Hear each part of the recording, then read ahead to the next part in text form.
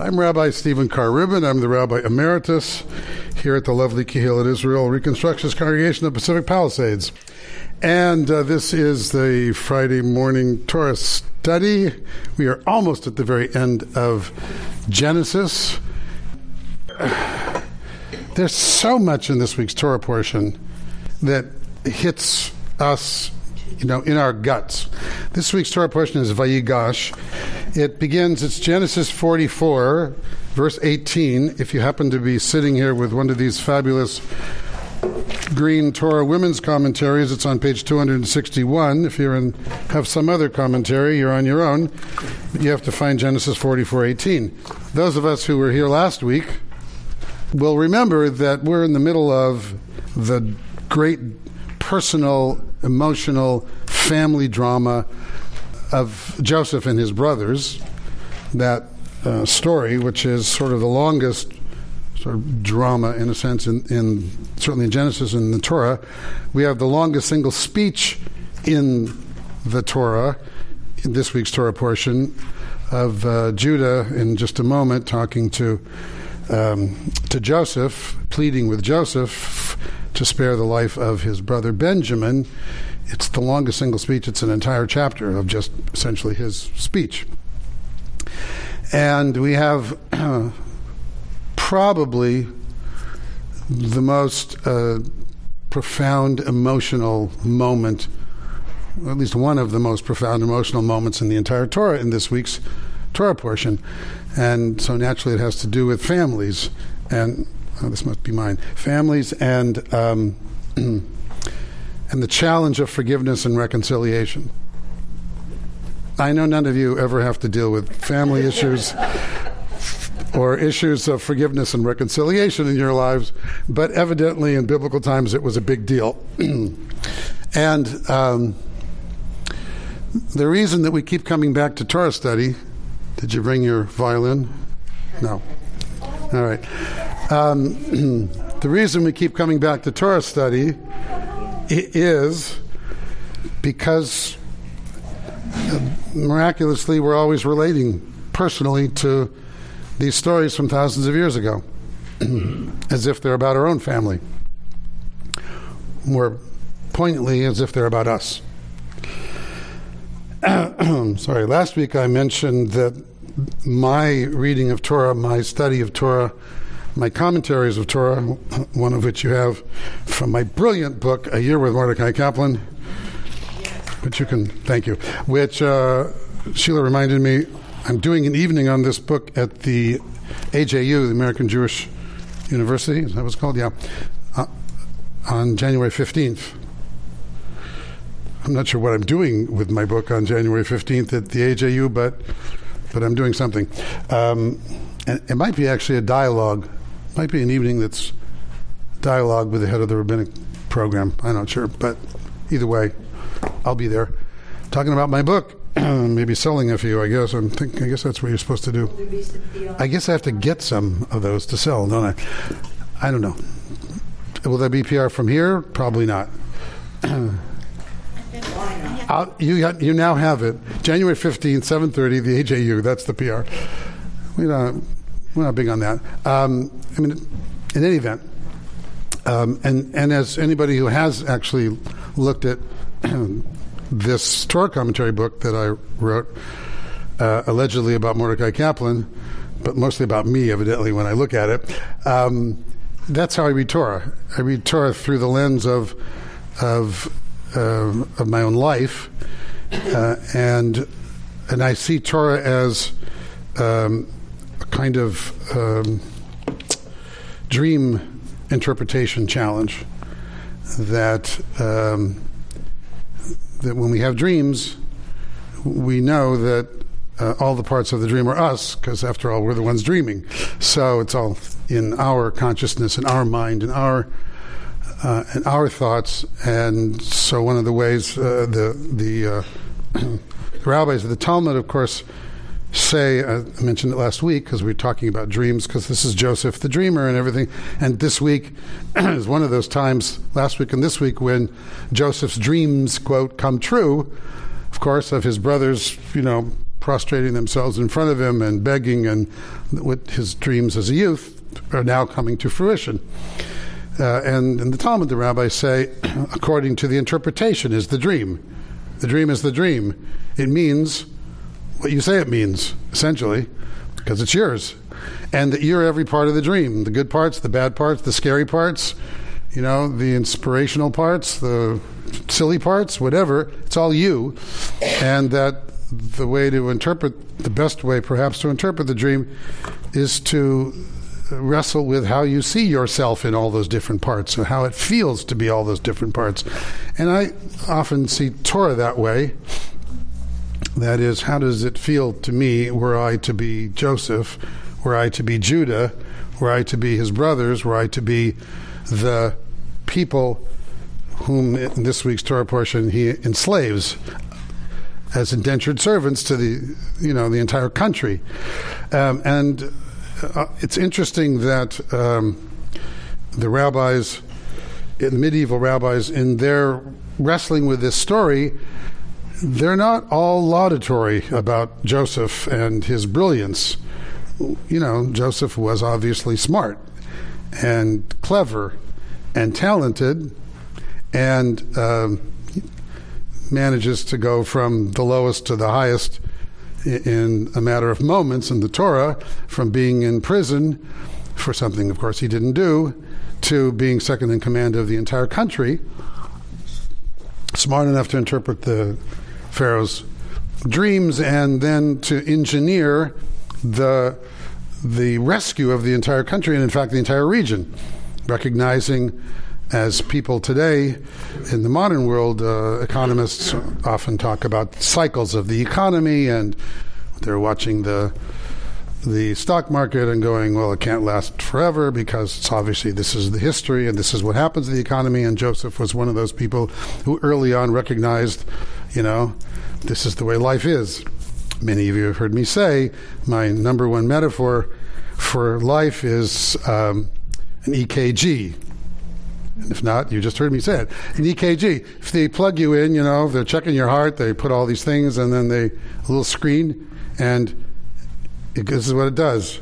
This is your life, right? This is living. This is not living. This is living. People have this fantasy, if my life were only like this, if your life were like this, you wouldn't be living. This is what your life is like. All of us.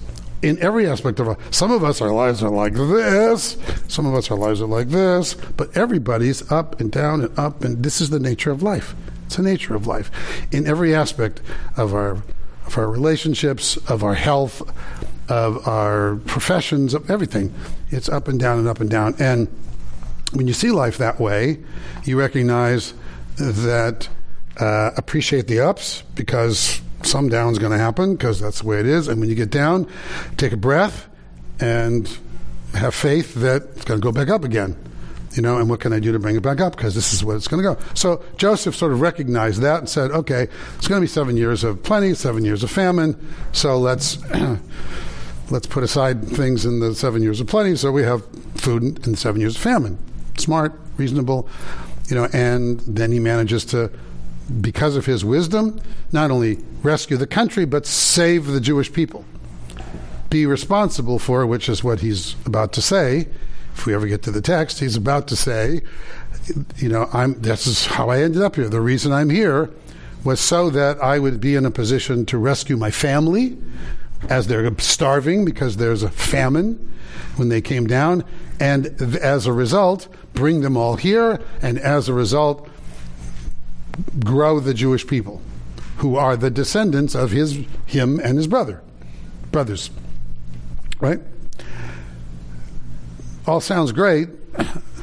Some of the medieval commentators look at this story and go, yeah, but. And the but part is, what's the long-term impact of Joseph in this week's Torah portion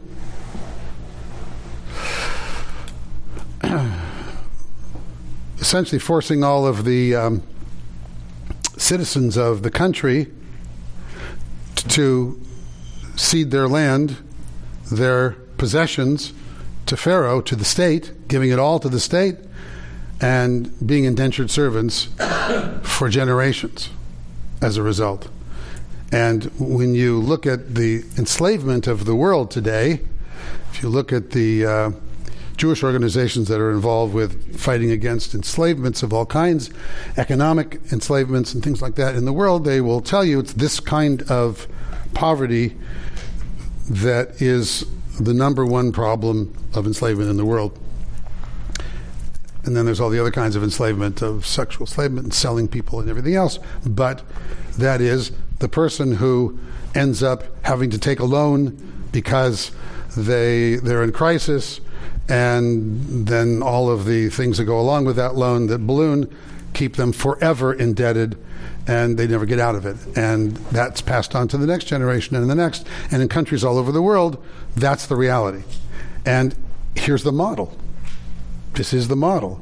And in fact, there are even those medieval Jewish commentators, you just have to trust me because I didn't bring it, but who say our enslavement, the Jewish people's enslavement, which is going to happen in 2 Torah portions when we start the book of Exodus, and the opening line of the book of Exodus is, a new king arose over Egypt who knew not Joseph. We all remember that, which happens in every generation, a new king who knew not Joseph. The fact of the matter is, there are those rabbis and the medieval commentators who suggest that the reason for our enslavement, for that Pharaoh saying, there's this people, I don't trust them, and then thereby enslaved us for hundreds of years, is retribution for what Joseph, the most important of those people that Pharaoh ultimately enslaves, did to the Egyptians. Figured out how to get them all enslaved to the then Pharaoh. Just a thought about some of the ethical challenges that we face, that we sort of ignore. Meanwhile, back to this story. Here we are. Joseph has just brought his brothers back. He knows that they're his brothers. They don't know that he's Joseph. And, of course, we know he's planted this cup in the food sack of Benjamin, and therefore says to his brothers, this person who stole this is going to be thrown into prison, and the rest of you can leave. And now we have this story of Judah. Why Judah? Some of you know. Why is it Judah who steps forward here of all the brothers? Any idea? He's the other son of Rachel. No, Benjamin is the other son. Benjamin, who he is keeping. But Judah, why Judah? Why is it Judah who steps up? First of all, he's not the oldest. The oldest is Reuben. Why is it Judah? The reason it's Judah is because when you go back, it's Judah who was the one who said, let's sell him. It was Judah who said, okay, and this was the good news, bad news. First they said, let's just kill him. When they were jealous, we're going to kill him, then Dad will love us. And of course, just one reminder again, what's the whole reason that allegedly they were going to kill Joseph, and they ended up selling him into slavery? Why do they do that? Jealousy. Their father's love. They didn't feel loved. It's like literally that simple. Daddy loves Joseph more than he loves us. So the solution is kill Joseph. That'll fix it. Or sell him into slavery. That'll fix it. The reality is it's all about love. How many stories are all about love? Most of them. Every story is all about love. Every story is all about love. It's all about love. It's all about the human beings, the individual's need for acknowledgement, acceptance, love, and what we do as a result of not having it, what we tell ourselves, the stories we tell ourselves that motivate us to act one way or another, to get it. How do we get it? Some people buy it. Some people kill for it, literally. Literally. Kill for it, enslave for it. And this whole story is all about, really, ultimately, about love in many ways. And we'll get to that in a minute, also at the end with Jacob. So in the meantime, it's Judah who was the one who said, let's sell him into slavery, and sold him into slavery. It's Judah who, in the last chapter, when Joseph said, don't come back again unless you bring Benjamin, who pleads with Jacob, their father, and says, we can't, when Jacob says, go back and get some more food because they're all starving. Because they're, who says, it's Judah who says to Jacob, we can't go unless we bring Benjamin. And Jacob says, reinforcing the lack of love that they felt, my wife had 2 sons. One of them died, was torn by beasts, and now you're going to take the other one away? He's talking to his sons. My wife had, he's got 12 sons. My wife had 2 sons. Talk about love. This all started with Jacob falling in love with Rachel. Working for 7 years to marry her, and then what? Another 7. Then, switch. I'm sorry. Last week we talked about masks. He ends up marrying Leah, who is also never loved. He only loves Rachel. We have Leah, we have Rachel, we have their 2 servants, all giving birth to kids for Jacob. All of them, one version or another, because people are seeking love. And ultimately, Jacob's perception is the love of his life, who died, Rachel, had 2 children. Those are the 2 most important children. And it's Judah who says, I promise I will stand in place of Benjamin. I will be responsible for him. I promise you, Dad, no matter what happens, I'll bring him back to you. No matter what. My life for his life. He promises. So here he's fulfilling his promise. This is what he's doing. So, someone want to read this out loud? I'll read it out loud because I realize I'm the one with the microphone. Well, not for you, but for those thousands of people who are going to tune in and go, where's Rabbi Amy? Judah now approached him and said, I got to stop doing that. By your leave, my lord, please give your servant a hearing, and do not let your anger flare up at your servant, for you are like Pharaoh. My lord asked his servants, do you have a father or a brother? And we said to my lord, we have an aged father and a young boy of his old age, whose full brother is dead. He alone was left of his mother, and so his father loves him all the more. Really, it's all the more than us. You then said to your servants, bring him down here to me and let me lay my eyes on him. But we said to my lord, the lad cannot leave his father. If he leaves his father, he will die. Then you said, if your youngest brother doesn't come down with you, you'll never see my face again. So when we went up to your servant, my father, we related to him my Lord's words. And when our father said, go back and buy us food, we said, we can't.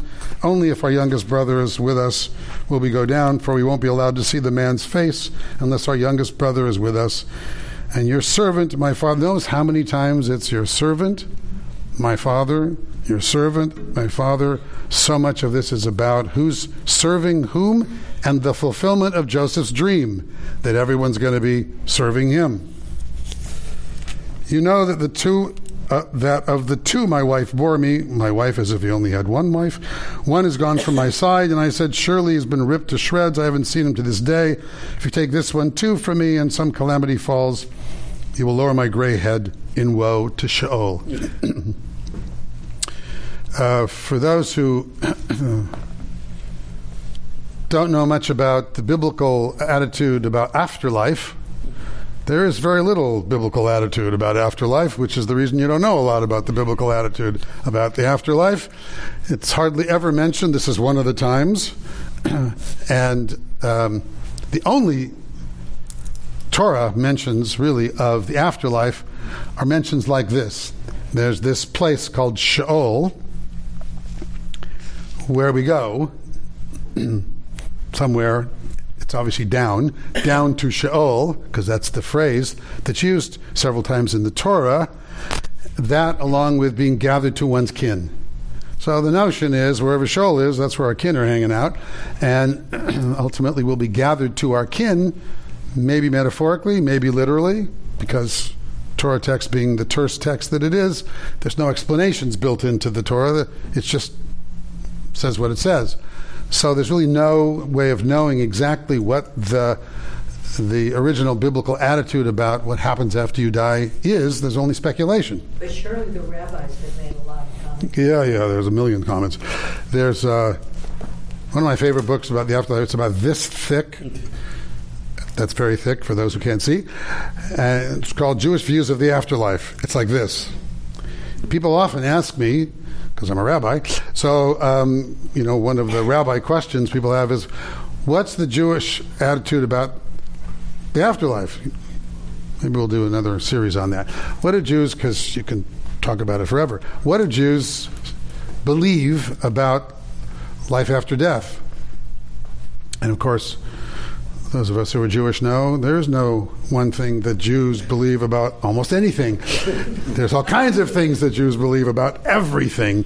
So there's always a range. So, and because for the last several thousand years, up until 1948, we were always a minority in a majority culture, what we did was we had adapted and adopted the prevailing views of every majority culture in which we lived and made some Jewish version of them. So in that very thick book, Jewish Views of the Afterlife, there's a whole section on Jews in the Middle Ages in Europe. Not a fun time. Jews in the Middle Ages in Europe. One of the things that wasn't fun about that time was that sort of Dante version of hell was everybody's version of what happens after you die, and became the Jewish version to a great extent as well. There's all kinds of rabbinic and other texts about from the Middle Ages with very deep, profound, detailed, horrific descriptions of what happens to you when you die, of how all of the sins that you have committed in your life get punished. I wouldn't go into them, but things about all the different parts of your body that get torn up and burned and things in some horrible afterlife as a result of transgressions that you did on earth. This is the Jewish version. This is the Jewish version of the Christian version of hell. There's a Jewish version of the Christian version of hell. It was not very popular, obviously, and quickly went away, and is a minority opinion, obviously, in Jewish life. And I would never say that's what Jews believe, quote, but we have believed all kinds of things. And because it's one of those things that most people have not experienced. And so it's all speculation, what happens. In any event... Everyone's experienced it, but they've not come back to talk about it. Yes, mostly they don't, or some do, but in any event, that's for a different evening. And now if I go to your servant my father, and the lad whose whole being is bound up in his is not with us, and he sees that the lad is not there, he'll die. And your servants will have lowered your servant, your father's gray head, in anguish to Sheol.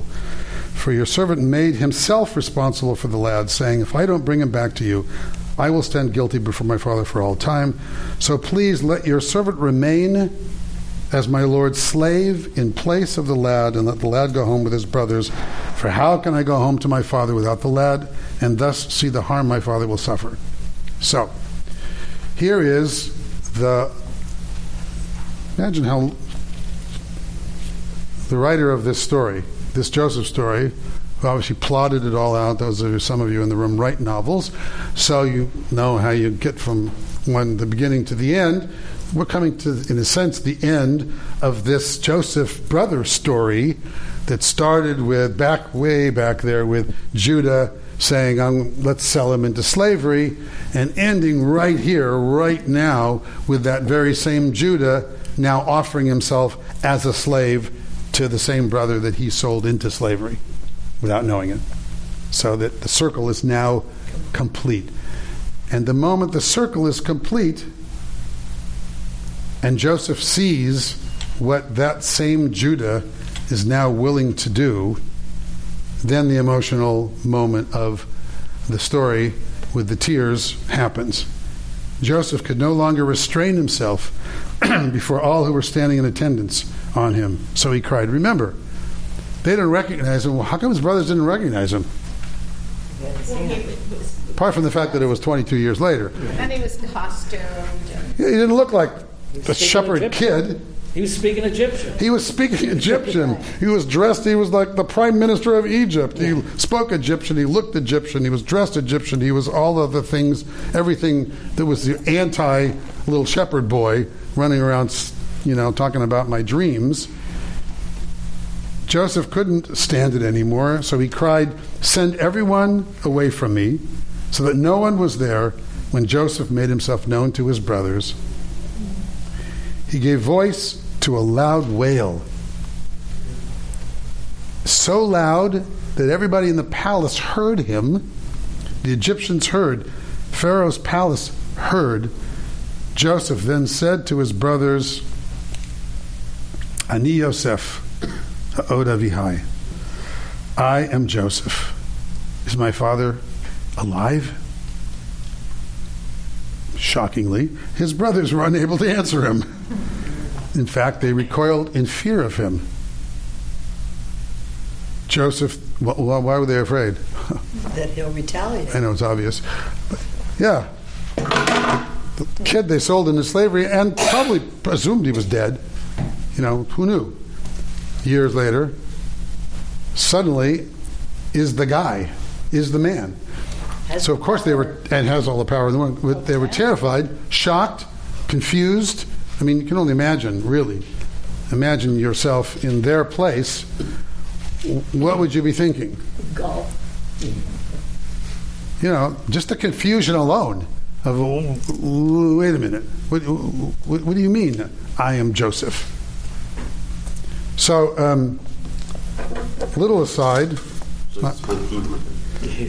Yes. So then he spoke to them that's why he sent everyone out. Yeah. All the Egyptians out of the room. Would he have been speaking Hebrew? He would have been speaking. Yes, he would have been speaking Hebrew. Yeah. Yes. Not one of the other languages. No, Hebrew. Okay. Ani Yosef.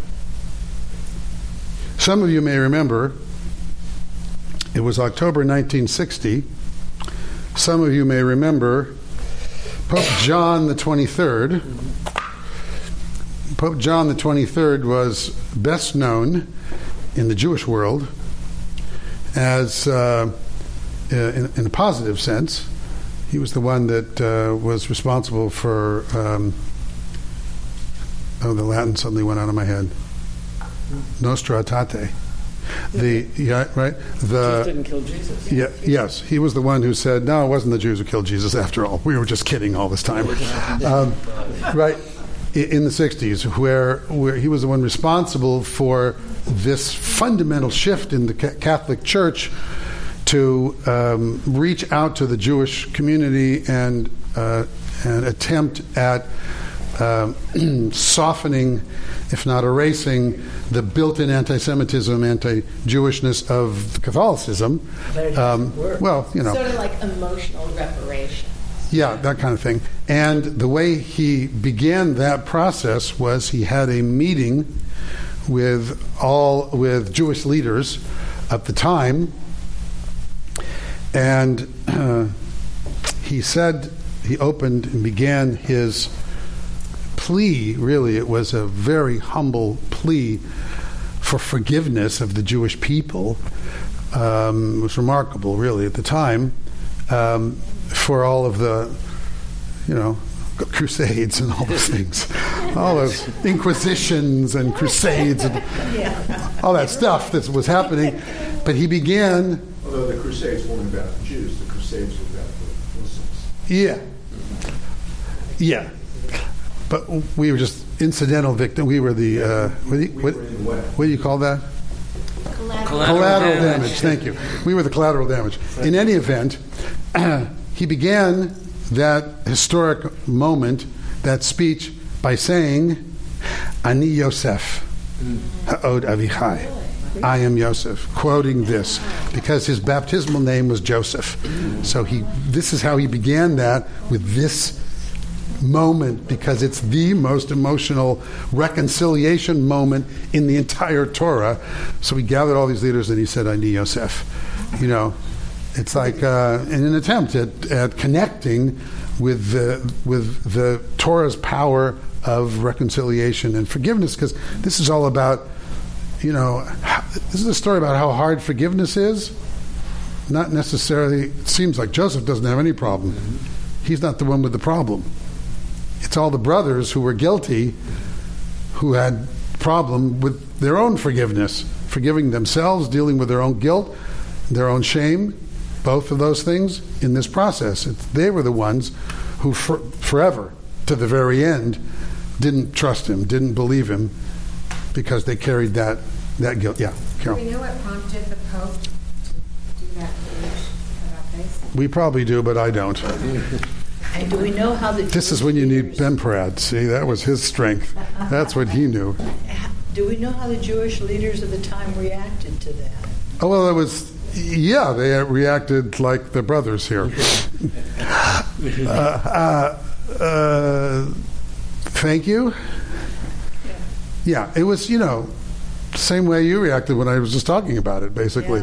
Yeah, but, yeah, you know, I mean, it was an amazing thing. It's like an amazing thing, yeah. Maybe the point is that he shouldn't have spoken to the Jewish leaders, but should have talked to his parish priests, because their reasoning is... Yes, well, that's an ongoing, and that's an ongoing issue, yes. You know, did anyone see Two Popes, by the way, the movie? Isn't that amazing? If you haven't seen it, it's on Netflix. It's like, wow. Jonathan Pryce is just fabulous. The two of them are amazing. It's like an incredible movie. But it's also, you know, you get a sense of, you know, how the challenges of leadership and anyway, I won't go into it. I think it's really amazing the first thing Joseph says after he says, I am Joseph. Or actually what he doesn't say. He could have said, I am Joseph, why did you do that? Yes. He could have said, I am Joseph, and gone back to the whole thing. And he says, I'm going to get you. Oh, no, he could have said he says, that too. I am Joseph, is my father okay? Yeah, it still wants the father's love. Is my father okay? Which is a real family structural kind of a thing to say. Yes. Well, that's what this is about. So Joseph went on, let's do it, and said to his brothers, come, draw near to me. So they drew near. What else were they going to do? He said, again, I am Joseph, your brother, whom you sold to Egypt. Remember that? And now, really it's but. This is where the but comes in as much as the and, even though we're not supposed to say but all the time. But don't be troubled, don't be chagrined, because you sold me here. For it was to save lives that God sent me ahead of you. So is this Joseph speaking out of forgiveness or megalomania? What do you think? I mean, I think he's still deluded that he's been very lucky and he's ended up where he's ended up. Yeah. And he's created a narrative for himself that says that basically all this bad stuff that happened to him. I am God's servant. I am God's voice. Right. The best. But there's also the theme that runs through this whole thing, that in the back of all this history is God kind of pulling the strings, which is a theme that goes all the way through here. It goes through Exodus and whatever, that behind all of history is a moral, ethical God. Yes. Which is a different type thing. Yeah. Okay, so it's a great question. How does Joseph see himself? In charge. He's in charge. He has the power now. No, on assignment. On assignment. Yes. Temporary assignment. You know, he's like, God sent me, you know. I mean, he has to say that several times, you notice, over and over again to them, because they're not quite buying it. You know, they're waiting for the axe to fall, for the guillotine literally to fall. They're waiting for the obvious retribution that you would expect, because why wouldn't we expect it? It's like here he has all the power, and here we are groveling at his feet, and we sold him into slavery, for God's sake. It's our brother, our own brother, and they know what they did. They know they've lived with it all this time. Every time something bad happens, basically, they're saying, retribution, we're being punished. Justifiably, we're being punished. What were we thinking? We sold our brother into slavery. Look what it did to Dad. Look what it did to us. Look what it did to that. Everything is like, that's the lens through which they see the world, through their actions, their experiences. Is there any other way? How else do we see the world, except for through our own actions and our own behaviors? Joseph's way. There's another way to see the world. We aren't destined to always have to see the world the same way, through the same lens all the time. If we keep looking through the same glasses, we'll probably see the world the same way. And the brothers have done nothing with their guilt to change things. But Joseph has grown in the process. Except if he really loved his father so much, he hadn't communicated with his father. So he had a way to do that, ostensibly, as the number 2 guy in the So that's another question. Speaking of Joseph and his possible arrogance here, his megalomania, you don't call, you don't write, So, if he really cared about his father, he would have told his father he was alive. I was in therapy yesterday, and I'm talking about my mother, and actually I'm talking about myself, and, talking about how is it that if my mother asks me, my mother lives in Sacramento, if my mother asks me, when are you coming up? I take it as a judgment. She just asked, when are you coming up? It's a perfectly reasonable question. When are you coming up? And it's like, the way I hear it is like, not, when are you coming up? Why don't you hear? It's like, there's you don't come up enough. It's like, she didn't say any of that. She just said, when are you coming up? It's like, it's like these buttons that you push and then the tape runs in your mind. Well, who put that tape in there? You did. She didn't put that tape in there. I put that tape in there. So, like, why don't I... put it. No, Mother put it there. Yeah, I know. But it's too easy to say she put it in there. Okay, maybe when I was a little kid, things happened, whatever. I'm 70 years old. I'm almost 71. How about if I erase that tape? How about if I put another tape in there? We don't have tapes anymore. It's like, shows you how old I am. Right? I'm going to download another song that's going to have a different song. It's like, wow, I'm so excited. Whenever you come. I just love seeing you whenever you come. What's wrong with that message? That's actually her message, by the way. That is her message.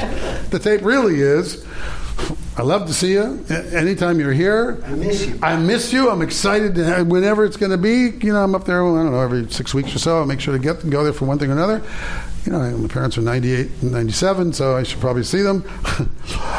That kind of thing. It's like, who decided it was one tape or the other tape? I decided. And I keep deciding. How come I see the world through this lens or that lens? I choose that. I am the master of, the interpreter of the story of my life. I'm it. It's my story. Joseph is interpreting his story, which is also their story in part, through his own lens. He's got a much better version, frankly, than their version. Their version is they ought to be in jail. They ought to be in prison. They ought to be a million. They ought to be maybe killed. After all, that's their version. His version is, don't sweat it. Look where I ended up. Obviously, it was for a reason. God, this is a part of a plan. There's a bigger plan than you and me. Don't forget, all along, even when Pharaoh said, interpret my dreams, he said, it's not me. I can't interpret them. God will interpret them. I'm just a mouthpiece. I'm just a channel. First of all, I don't know, everybody creates things. We all create. We all have creativity in us. People do it in different ways, different versions of creativity. One of the things I do is write songs. Sometimes write music. Sometimes I actually write it down so it will exist longer than the minute in which I wrote it. Sometimes I don't. We have a nice, beautiful piano in our house. Often I'll walk by and just sit down and play something, whatever it is, that just falls out of my fingers, and then that'll be it, and I'll walk away. I think I mentioned this before. Sometimes Dee Dee will hear that and go, "Did you record that?" No, I just, there it came, it went, it's gone, it's whatever that melody showed up. But I never feel like I'm writing it.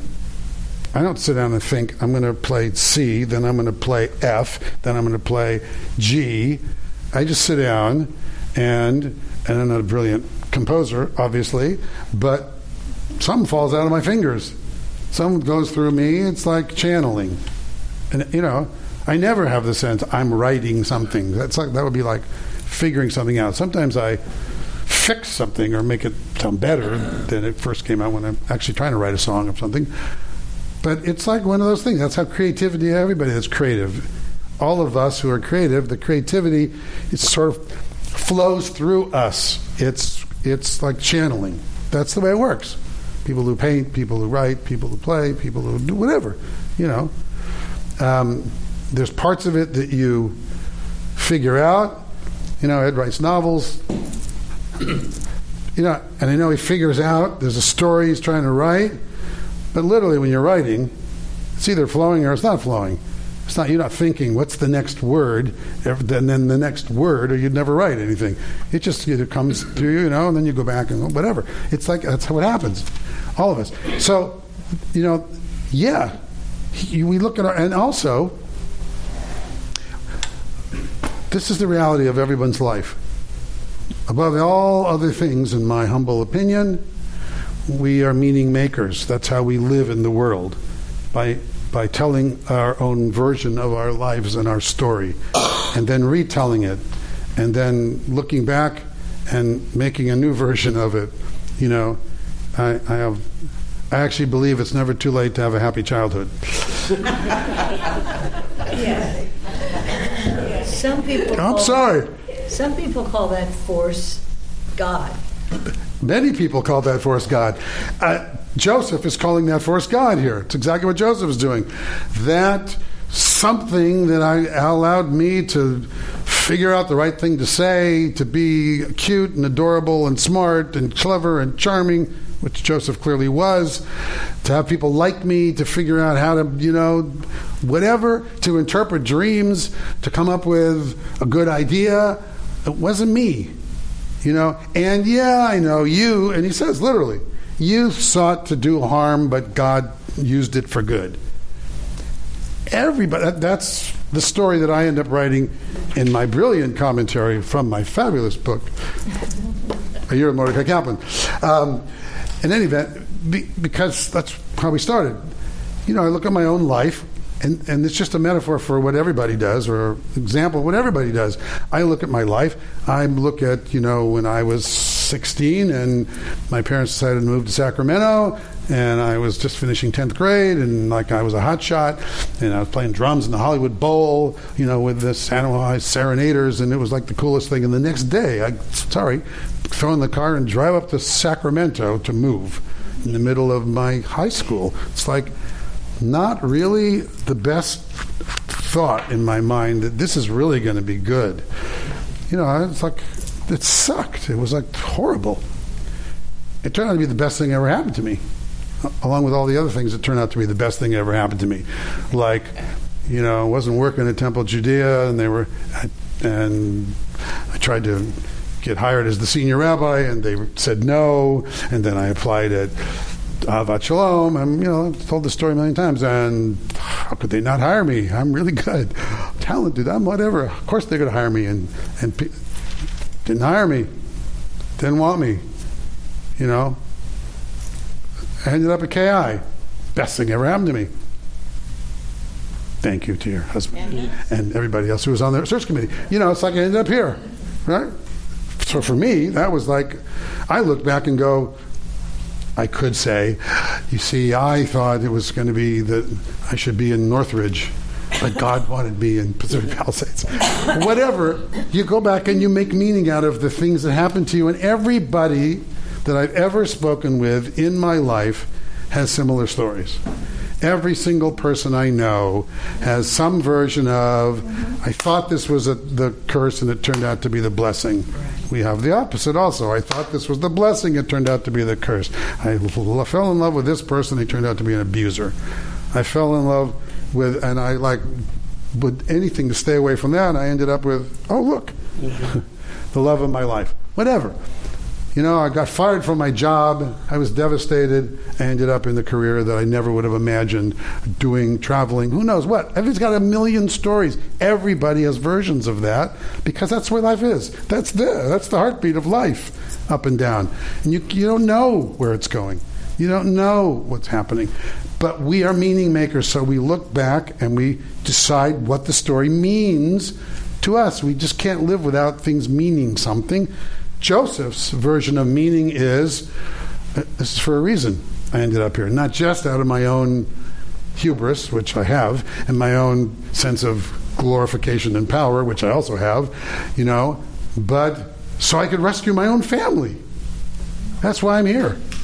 That's his rewriting of history. That's his writing of history. I don't know, it's rewriting. That's his writing of history. It's actually rewriting. Because what happened was, his brothers were jealous of him. Father didn't love him. What's the real story? Dad didn't love us. Dad loved you more. Gave you a coat of many colors. Blah, blah, blah. And we wanted to get rid of you so he'd love us. That's the story. Yeah. What's most interesting to me about this whole story is that they all blame Joseph. And they never look at Jacob and say, wait a minute, how come the kid didn't do anything? Right. He didn't do it. He's a baby. It's not his fault. His father gave him a gift and loved him more. And made a spectacle of him. So nobody gets pissed off at Jake. And it wasn't even about Joseph.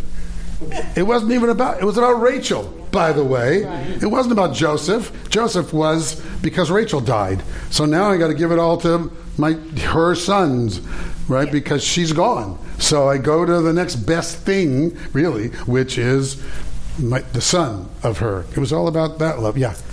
Isn't just the rationale that he gives to his brothers that this is part of God's plan so that he could save the family? Isn't this kind of an after-the-fact justification, given the fact that had the brothers not shown up? Do we really believe that sometime during the next 5 years of the famine, he would have thought to himself, oh, maybe I should look up what's been going on with my family? Hey, I'm with you. I'm back with where I was going to go, where Bert's question was the other side of that question. What do you mean, does my father still live? Where you been? For the last 9 years, you have been the prime minister of the most important, powerful country right next door. You've been living right next door to Canaan, where your father and your brothers are starving or living or thriving or doing whatever. Who knows what they're doing there? You have all the power in the world. You could have very easily sent a little emissary on a little trip. Could you go over there? Jeopardize him. What? He was really dealing with his own ego, because that might jeopardize his position if he reached out to him. I can see lots of. Yeah, I think you're probably you can make that story up easily. 100% that here he was. It's like, I bring up Esther and often as a parallel story of Esther and Hashverosh, and yes, she's the queen, but there's rules. You got to have guts to go talk to the king without being invited. He could go, kill it. What are you talking about? Throw her in the dungeon or whatever. So yeah, maybe he's he's powerful but precarious. How secure really was he? And that's part of the drama of this story was he sent everybody out of the room as if he's going to have a personal, private one-on-one so that they don't even hear him speaking Hebrew. But then he's so overcome with emotion that he's going, oh my God, and they hear him. And then Pharaoh shows up and goes, I heard some of your brothers are here, And anything could have happened. those shepherds that we hate. And don't forget, he then is going to tell them, don't forget, I'm going to come, I'm going to give you some land, Pharaoh's going to take care of you, but you got to tell them you're shepherds because they hate shepherds. So then they won't want to live with you, so they'll put you and give you your own little plot of land somewhere far away. Could have said, who are you? That's who you are? And so could very well have been some of that. Even so, if with all this profound emotion, is my father living still and blah, blah, blah, he never once, part of the complexity of life, part of the messiness of life, part of the messiness of families and relationships. When are you coming up to Sacramento? Part of the, that's how I hear it, that's part of it. Why didn't he? Well, that's how we read ourselves into the story. Was it a secret that he was Hebrew? Didn't they? No. It wasn't. He was Hebrew. It wasn't a secret, but It wasn't a spec. it also wasn't like he's going to wear a Go Jews T-shirt every day. It was like, okay, now I'm one of you. It's that interesting story of the Jewish people as a minority in a majority culture. How much do we push who we are versus how much do we fit in? How much were we, most of the 20th century, excitedly declaring ourselves Protestants, Catholics, and Jews. Protestants, Catholics, and Jews. We were wearing robes. We rabbis were wearing robes that looked like everybody else's robes for years to try to fit in, to look like them. We had services that looked like theirs. Because we wanted to fit in, because we didn't want to be what then happens when a new king arises and knows not Joseph, who says there's this people who are that we can't trust because they're not us. Oh, the whole world today is into, there's this people we can't trust. They're not us. They speak some other language. They're a little different colored skin. They're whatever. We're going to lock them up in cages at the border. We're not even going to let them cross the border. Whatever. Going to change all the rules. That's, hey, we got a new king who arose, who knew not Joseph. That's, hello. How precarious is our position when you're a minority in every country, in every stage, in every era? We're going to say something. If Joseph became an Egyptian, did he also adopt the religion? Very important. Good question. Here, don't forget, what happened was, when Pharaoh elevates Joseph, last week, elevates Joseph to the prime minister, he changes his name, he gives him an Egyptian name, he gives him an Egyptian wife, he has Egyptian children, he becomes part of the culture, the country, the dress, the everything. I don't know about the religion because there's no way of knowing, but he clearly is now officially adopted as Egyptian. But he didn't go to church. Well, Pharaoh is church. Don't forget. Pharaoh is God. Okay. So he was worshiping in church. Okay. Yeah. Trust me. Because he's Pharaoh. Pharaoh is the God there. Whatever he does. Pharaoh is divine. Yes.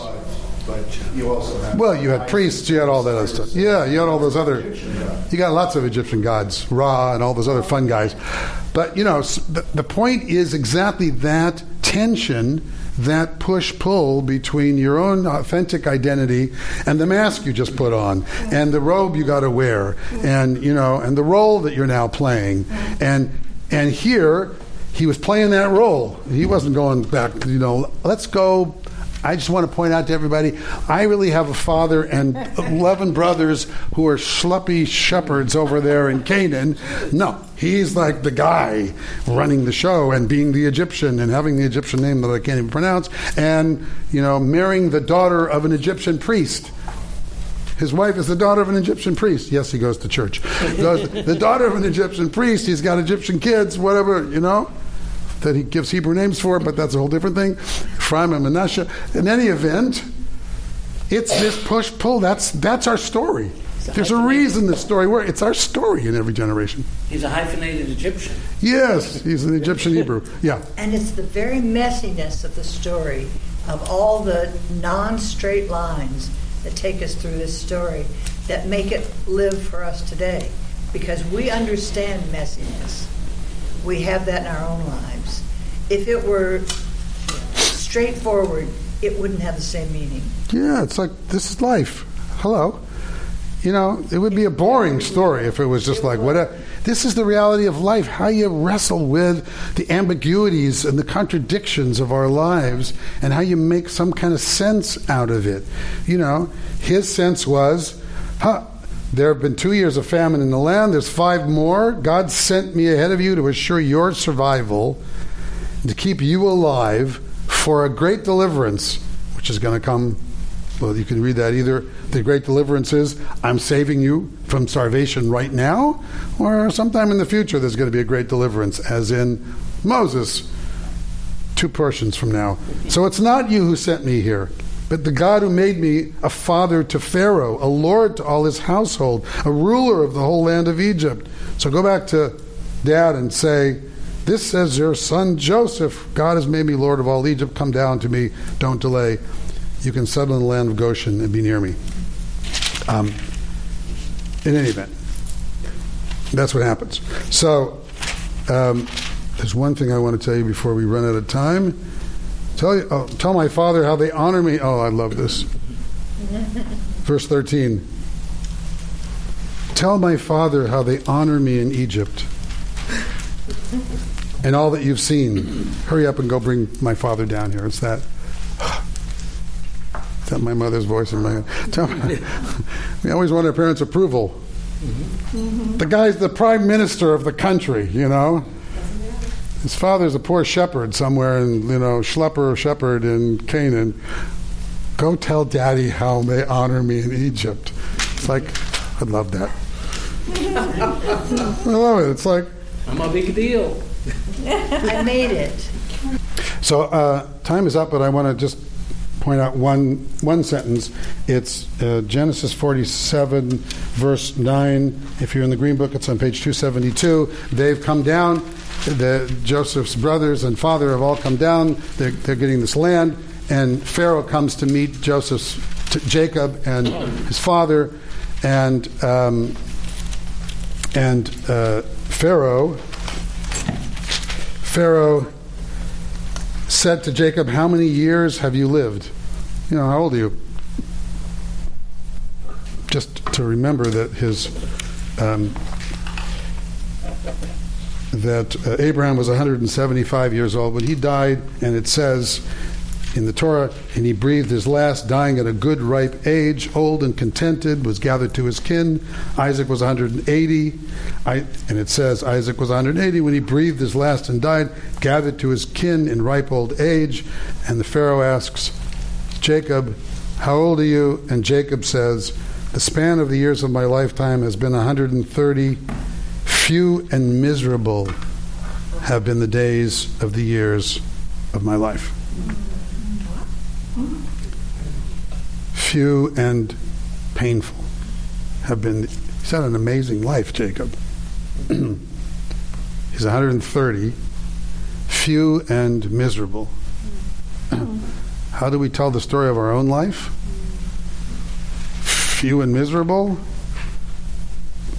Old and contented? Is the cup half empty or half full? Exactly. The lenses through which we see, the tapes we put in our head, the things that we can want to substitute, the power that we have of determining the value and the meaning of our lives. That's what this story is also about. One of the themes of this story is, are you going to choose Joseph's version, Jacob's version, or his brother's version of what life means? And to realize, the Torah says, I put before you good and evil, blessing and curse, life and death. And then it says, Uvacharta b'chaim, therefore choose. Just choose life, but choose. The fact that we have the ability to choose the story that we're telling about ourselves and our relationships and our families and our lives, that's the part we forget. As if it's somehow out there. It's all in here. The dream of our lives is our own making.